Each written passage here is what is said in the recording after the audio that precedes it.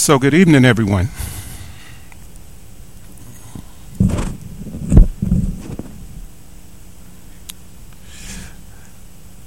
We are about to venture into a 5-part series, and this series is designed to explore better ways to develop an intimate relationship with God.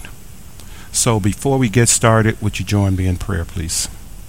Our blessed Heavenly Father, we love you. And Father, we thank you for the blessings that you pour upon us each and every day of our lives. Father, we thank you for your mercy, your compassion, your tenderness, and your kindness. And Father, we pray that we will endeavor each day to allow those same characteristics and traits to be seen in our lives as we interact with not only those in the church that is called our church family, but also those who are called our neighbors that we interact in the world with as well. Father, we do want to know you better. And Father, the only way we can go about the business of knowing you better, Father, is to stay in your word, to study your word, to meditate on your word, praying to you each and every day. And Father, we pray we endeavor to do this. Father, as we venture into this lesson, Father, may we indeed, in the end, know you better. Father, these things we pray and thank you for in Christ Jesus' most holy name. Amen. So this first lesson that we are venturing into tonight, this lesson explores the essential nature of God and how we can relate to him more effectively.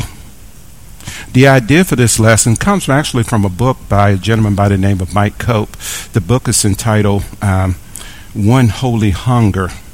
And the idea behind the book is that it provides many insights about knowing God more deeply, about knowing God more personally. So I want to start out with 4 to 5 rhetorical questions. Rhetorical questions. That is to say, you hear the question, you think about it, and you answer it to yourselves and to God.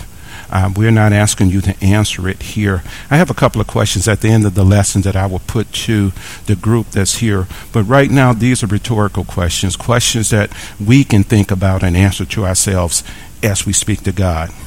And those questions are, when we pray to God, do we really know who we're praying to? Do we really know who we're praying to?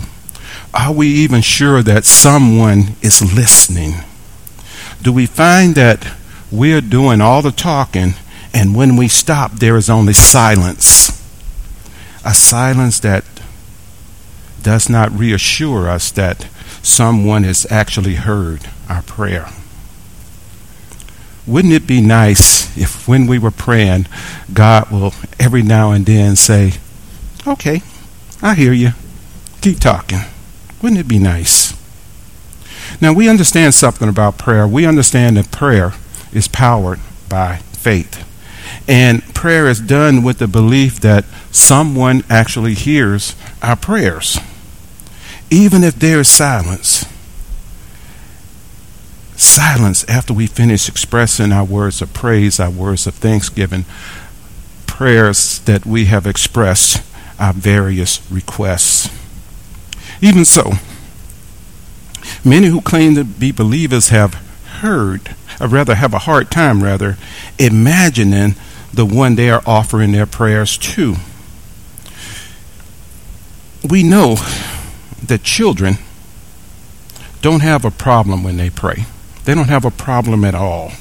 Why? Because their faith is simple. Their faith is straightforward, and it leaves no room for doubt.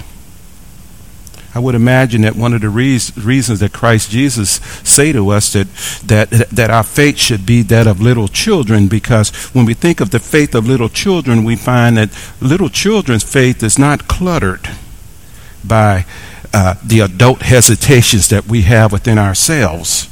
Little children's faith is not cluttered by the doubt that God is there to hear and answer our prayers.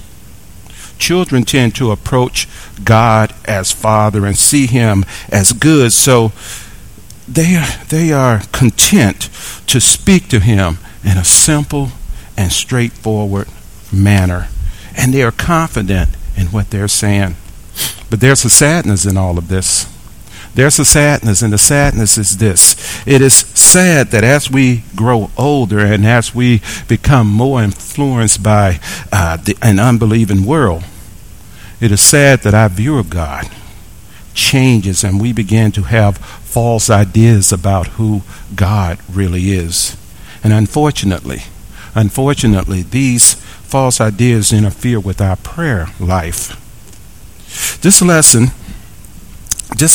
is an attempt to improve our understanding of who God really is. Why? So that we can better come to the point where we know the one that we are praying to and what he desires from us. So hence the title of this lesson is Getting to Know You, God. Getting to know you, God.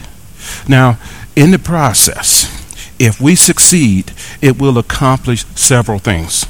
Number one, our experience of joy and peace will increase because the Bible teaches us that knowing God is the essence of eternal life. And when we speak of eternal life and God speaks of eternal life, he says to us, for instance, at John 17 at verse 3, he says this is eternal life, that they may know you, the only true God, and Jesus whom you have sent.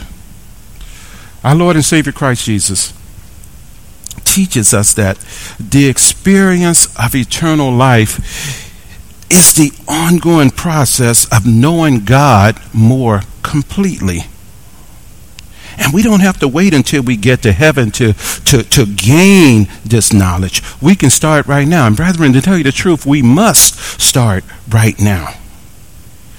You see, if we get to know God better, we will have greater confidence in facing death and dealing with all the difficulties that accompany it. The more I know of God, the less I am afraid of leaving this world in order to be with him. We think of the Apostle Paul. The Apostle Paul at Romans chapter 8, verses 38 and 39, he writes to us by inspiration with this kind of confidence. Why? Because he is a man who knew God intimately. In Romans chapter 8, verses 38 and 39, the Bible reads, "For I am convinced that neither death, nor life, nor angels, nor principalities, nor things present, nor things to come, nor powers, nor height, nor depth, nor any other created thing will be able to separate us from the love of God, which is in Christ Jesus, our Lord."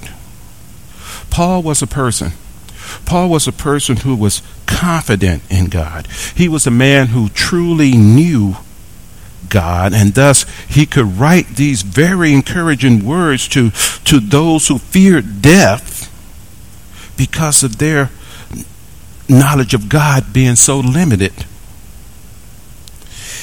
Intimate knowledge of God produces confidence, and the assurance promotes a more effective prayer life.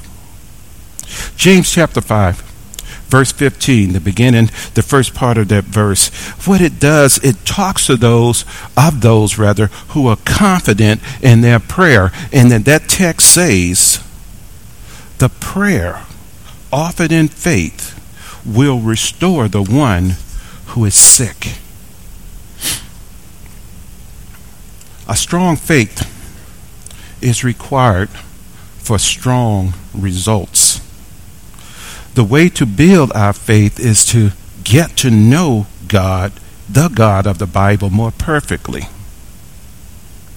The prayer in faith is the prayer that is offered with the belief that God is there. But not only that, God hears. But not only that, God is able to answer now because God was able to answer in the past.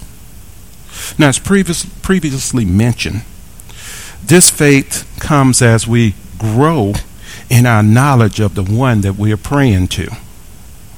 So let us begin this effort at knowing God by answering one of the more, you might say, popular questions about him. And that popular question is this right here. It's interesting. It has, 8 words in it, and the longest word is 3 letters. But it's a very popular question. The question is this: is God a he, a she, or an it? This question is usually asked by individuals who are not familiar with the Bible. There have been efforts to eliminate all gender references to God in Scripture. And it's fair to say this was a reaction to the patriarchal nature of the Bible and male-dominated imagery it contained. Some feminist groups, for instance, suggested that we should refer to God as she in order to regress the imbalance, of 2,000 years. Because of this, some modern editions of the Bible do not refer to God as he. At times they refer to him as she, or use the term Mother God or Father God in an effort to blend together some type of a homogeneous God that includes an equal measure of both male and female imagery.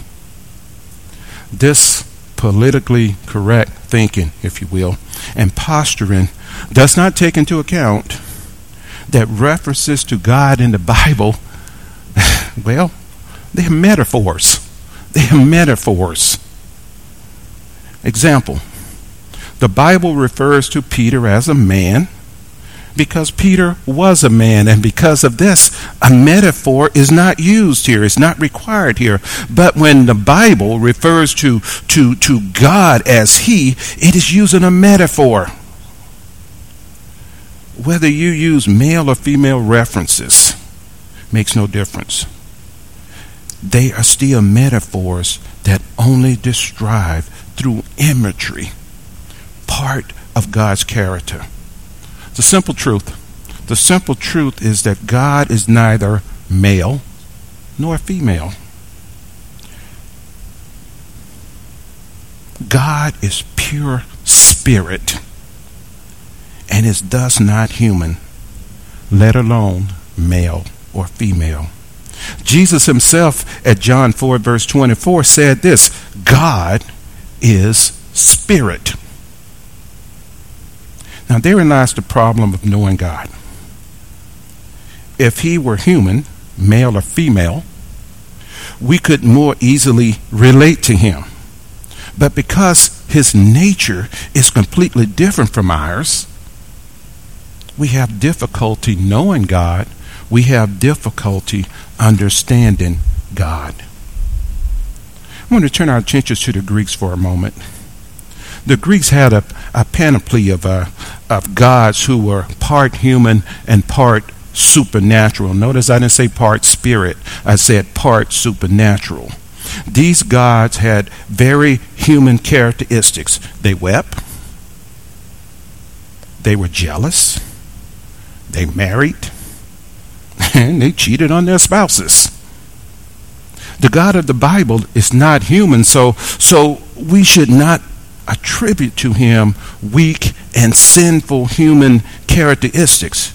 He is not like us. Now, we may be like him in many ways, but he is not like us. And because of this, God reveals himself. He reveals himself to us using terms and images that are taken from a frame of reference that we as human beings can understand. Example, it would not help us to know God better or more completely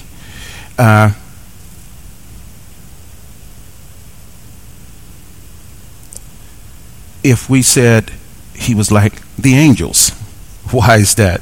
Because the angels are spirit beings. Angels are spirit beings as well. So we cannot relate to know them any more or any better than we know God, since their nature is different from ours as well. Consequently, using them and only them as references would not be very helpful to us. What God does is select people and things that belong to our world in order to describe, if you will, what exists in another world, what exists in another dimension, what exists in another nature. One of the dangers of attempting to know God from the things that he has created is the human tendency to worship and serve the creator, the creature rather than the creator. In Romans chapter 1 at verse 25, we are warned about this. The text there says, "For they exchanged the truth of God for a lie, and worshipped and served the creature rather than the Creator, who is blessed forever." Amen. The Apostle Paul warns against making God out to be, making God out of things that represent or give us insight into God's nature. Oddly enough, in today's society, we seem to be doing this in reverse. We're trying to replace the images that the Bible uses to describe God, and we're trying to replace them with symbols that suit us better, symbols that we want to use that are related to our political or humanistic agendas. In other words, we're not using the words, we're not using the images, we're not using the metaphors that the inspired writers have given us to describe God. But what we're doing is replacing them with our own symbols and metaphors to describe God in ways that fit our current thinking. The answer to this kind of tinkering, and this is tinkering with the Bible text, is to realize that God, who not only chose to reveal himself to man, but this God chose also the manner, if you will, in which he would do so. And that this God should be the final arbiter of how he is described and perceived by those he created, by us. At Hebrews chapter 1, at verse 1, that text addresses this very issue in proper context. Hebrews 1 and verse 1, the Bible says, God, after he spoke long ago to the fathers in the prophets, and in many portions and in many ways. Now, note carefully something here. Note carefully what the Hebrew writer is saying about God revealing himself. He spoke, that is, God revealed to various ones, the patriarchs and the prophets, and he did this in many portions and in many ways. In other words, God made himself known in a variety of ways to Moses. For instance, he did so with Moses in the burning bush, with Isaiah in a vision. He inspired others with his images, to the Israelites with the use of fire, thunder, and lightning on the mountain.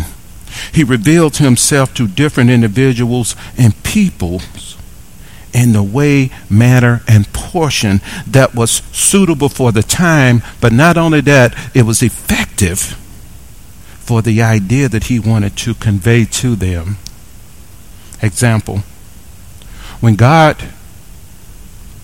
revealed himself to Moses, let's say this again, he appeared as a burning bush that was not extinguished.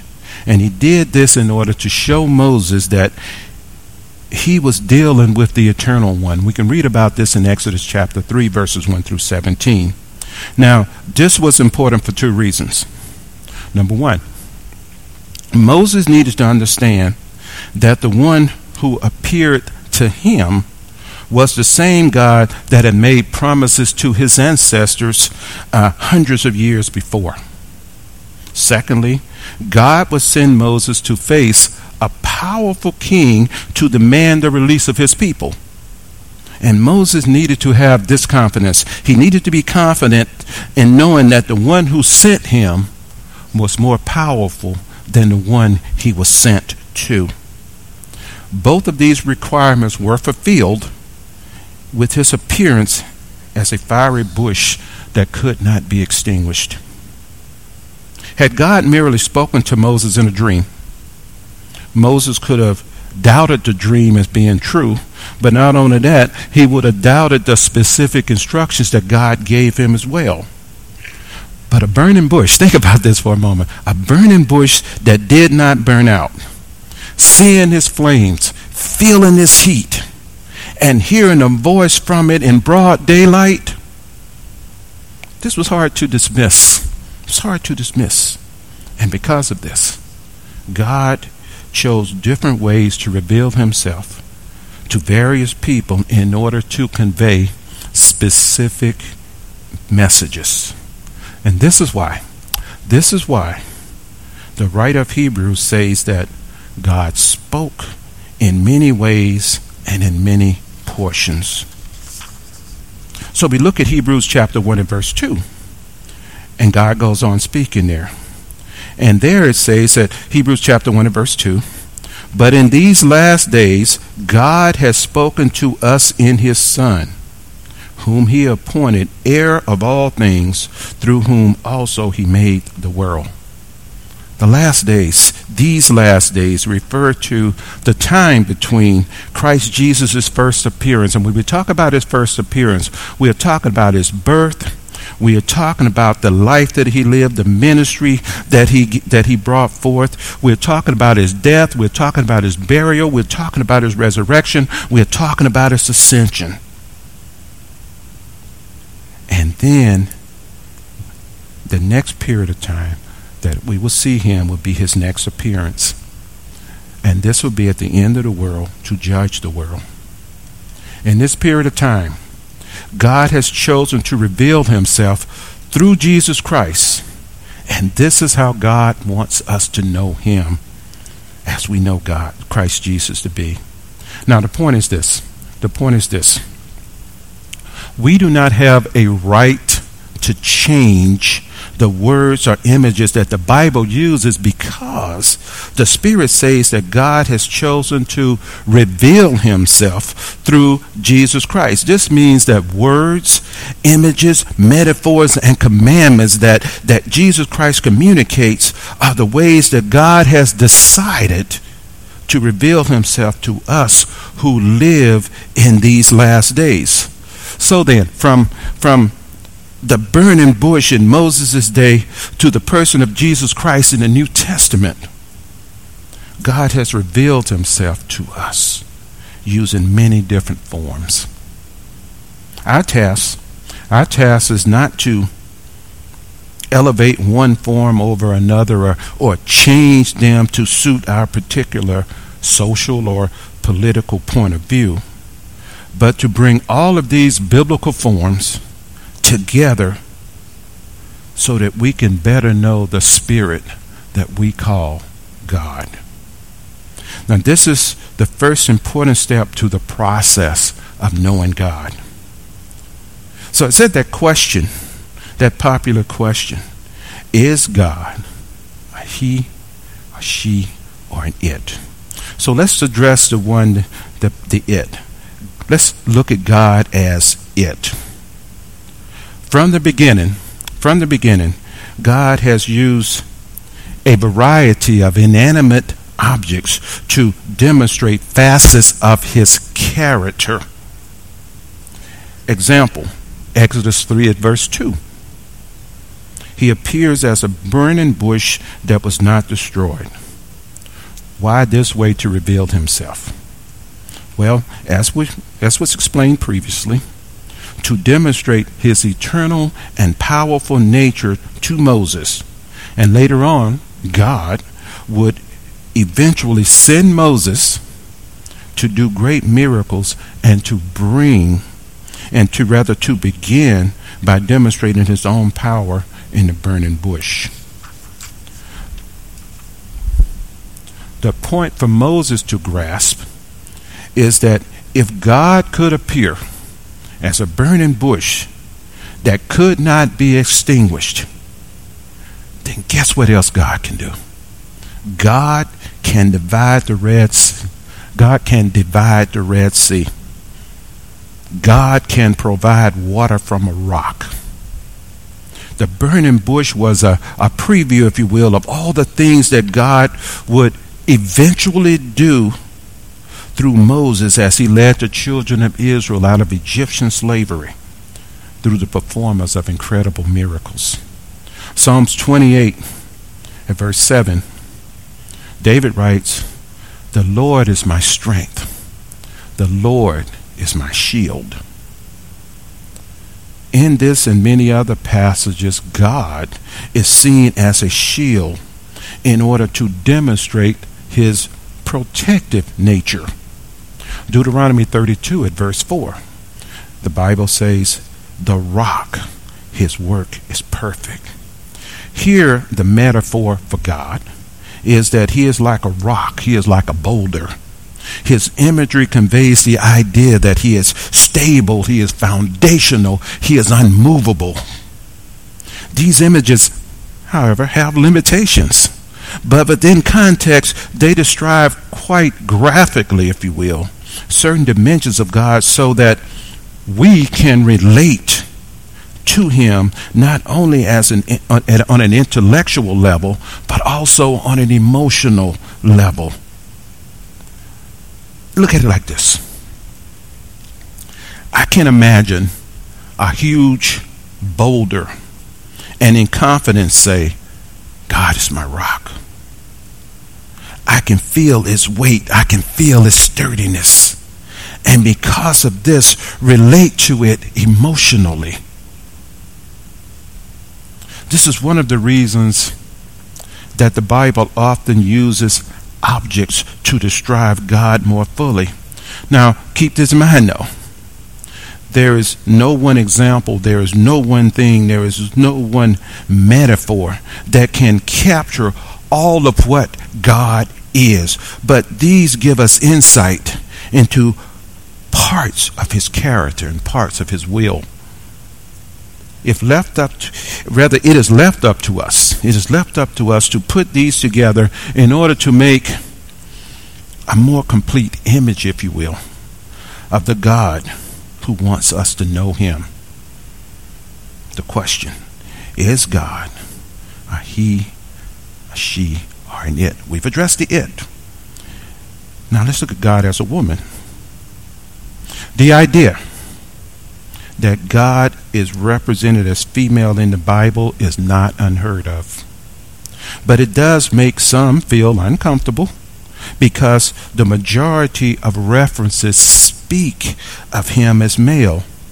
There are, however, many references in the Bible to God as female. Example, Ezekiel 19 and verse 2. What was your mother? A lioness among lions, the Bible reads.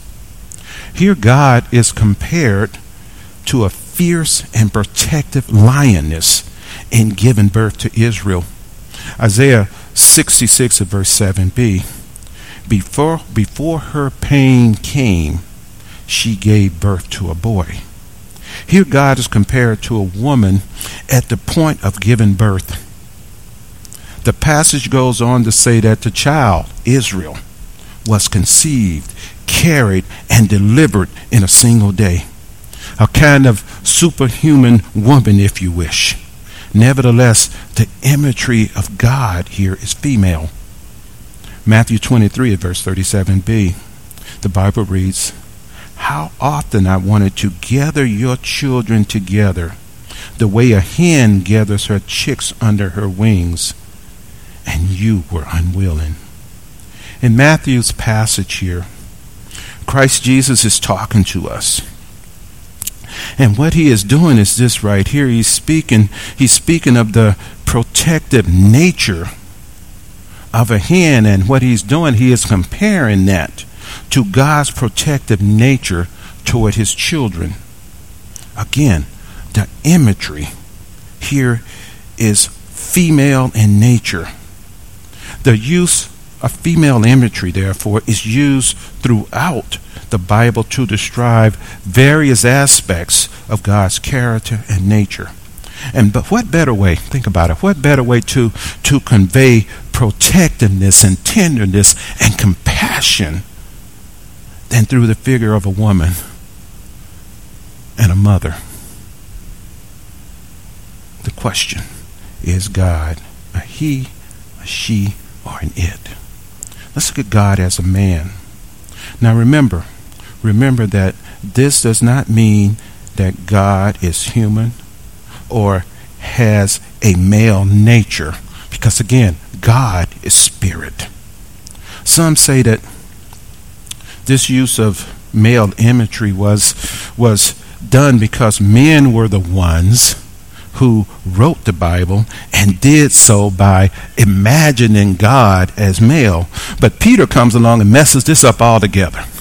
In 2 Peter 1, at verses 20 through 21, Peter, you might say, blows that away or shoots it in the foot, whatever you want to say. Because in 2 Peter chapter 1 and verse 20, this is what the Bible says. And it starts out like this. But know this first of all. But know this first of all, that no prophecy of Scripture is a matter of one's own interpretation. For no prophecy was ever made by an act of human will, but men moved by the Holy Spirit spoke from God. 2 Timothy chapter 3 verses 16, it says, all Scripture is God-breathed. All Scripture is God-breathed and is profitable for doctrine, for reproof, for correction, for instruction in righteousness, that the man of God may be complete and thoroughly equipped for every good work.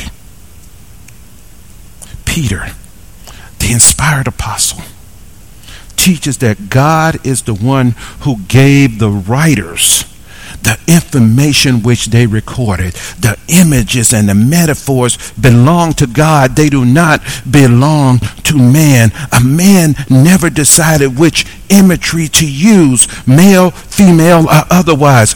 God chose it.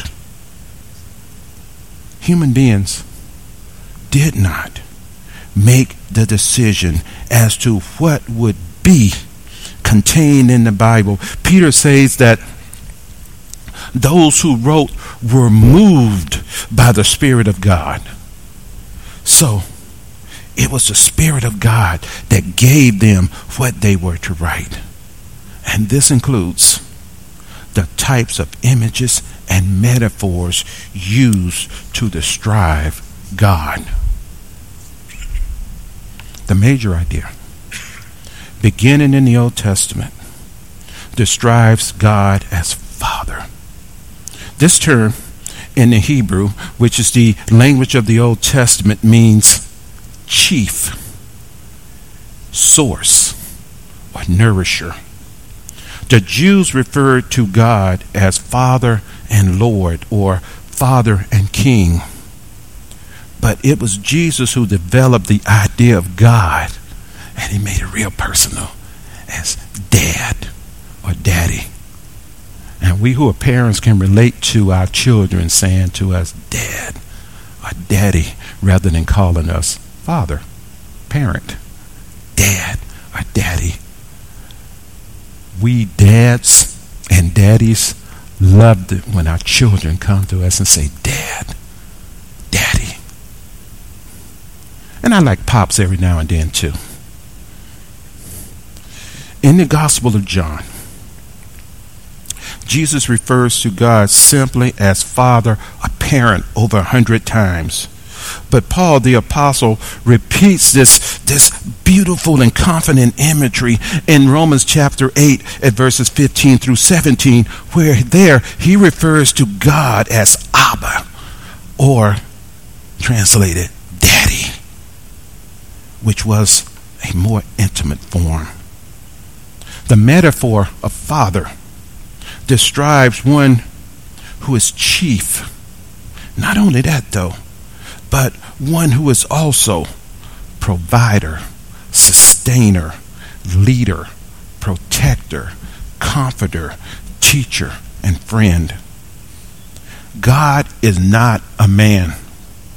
God is not a man, but from the male nature, God has drawn some inherent characteristics in order to convey yet another aspect of his complex person for us to know and to draw comfort from. He is teaching us about himself using human imagery, because we understand this type of image. We understand ourselves as males and females, and we also understand references to our surroundings.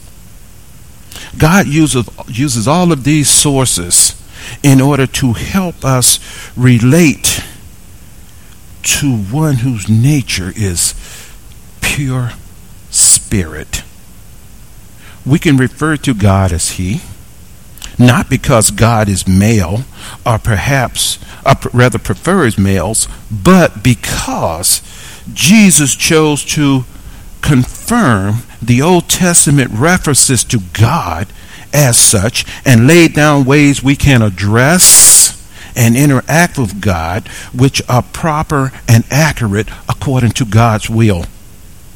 So if Jesus refers to God as Father 100 times but never as Mother, then I can feel quite comfortable, really, in referring to God as Father myself without feeling guilty or insensitive toward the feelings of my sisters in Christ. Additionally, faithful women of God can refer to him as Father as well without feeling that they are betraying their own sexuality. Why? Because we can both follow the lead of our Lord and Savior Jesus Christ in the way we refer to God and know that we are doing what is biblically correct, and thus we're doing what is acceptable to God, which in the end is all that matters. Of course, the most complete revelation of God comes not through an image, not from a metaphor, but through a person.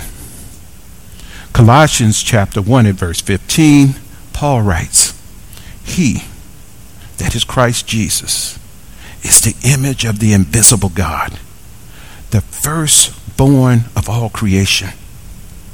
Here the Apostle Paul explains that in Christ Jesus, all the imagery of the Bible finds this expression in a person. All the it and the he and the she images of the Old Testament come together in the one and only Jesus Christ. The protectiveness of the lioness, the tenderness of the mother, the strength of a father, and the stability of a huge rock, as well as all other metaphors, are now expressed completely in Jesus Christ. All of the imagery is summarized in a male, Adam, because a male was the first created, and the male, Jesus Christ, will be the one through whom the second creation comes. This is what Paul alludes to in Romans chapter 5 at verse 19.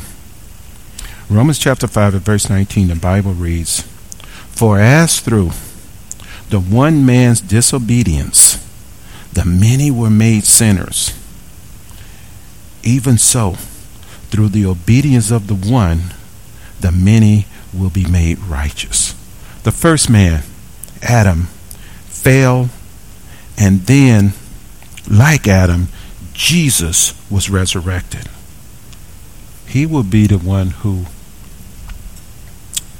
raises up those who fell because of Adam's sin. More importantly, the full nature of God is represented in human form because humans are made in the image and likeness of God. Animals are not. Objects are not. So we can come back to the original question. Who are we praying to? We are praying to someone who is not human but can relate to human need and emotion because he took on he took on human nature and experienced life as we know it. He then returned to the spiritual dimension and position from whence he came. This is who God is. We see him in Jesus Christ because, as humans, this is the clearest view that we can have of God. So what does this mean to us? To begin with, it means that God can relate to us. It means that God can feel what we feel. It means that God can understand all of our concerns, all of our joys, and all of our fears. We're not wasting our time in prayer. Nevertheless, it remains difficult for us to relate to him. He is also much more than we are, and because of this, we cannot take all of it in. Interestingly enough, though, he can even relate to this feeling on our part because appearing on earth in the body of a man, Jesus Christ, he experienced a limited nature of human life and death. Therefore, everything from birth to death that we raise up to God in prayer, he can relate to. He can relate to because he also was born and ultimately died. And for this reason, he understands every experience because these 2 points to everything in life. Secondly, it means that God does care. His intimate involvement with mankind throughout history, even to the point of becoming human himself for a time, demonstrates that he does care and does hear our prayers. Why should he alter his divine nature to experience human living if he didn't care? Think about that for a moment. This drastic, this painful, this humbling act on his part teaches us that we have a sympathetic and eager recipient of our prayers. And finally, it means that God wants to help. The Bible shows how zealous God is for his people. The Bible shows how eager God is for sinners to come back to him. The Bible shows us how ready God is to punish those who harm his children. With God, we have hope that our prayers will be answered, and not grudgingly so. When we confess our faith in God to others, let us remember to describe him as the Bible does, using the words, the images, and the metaphors that he himself has provided in his word, so that we can know, so that we can describe as accurately as possible the one we believe, the one we serve, the one we love, and the one we offer our prayers to. Thank you for joining us tonight. And we don't have time for that question, but it will be back next week.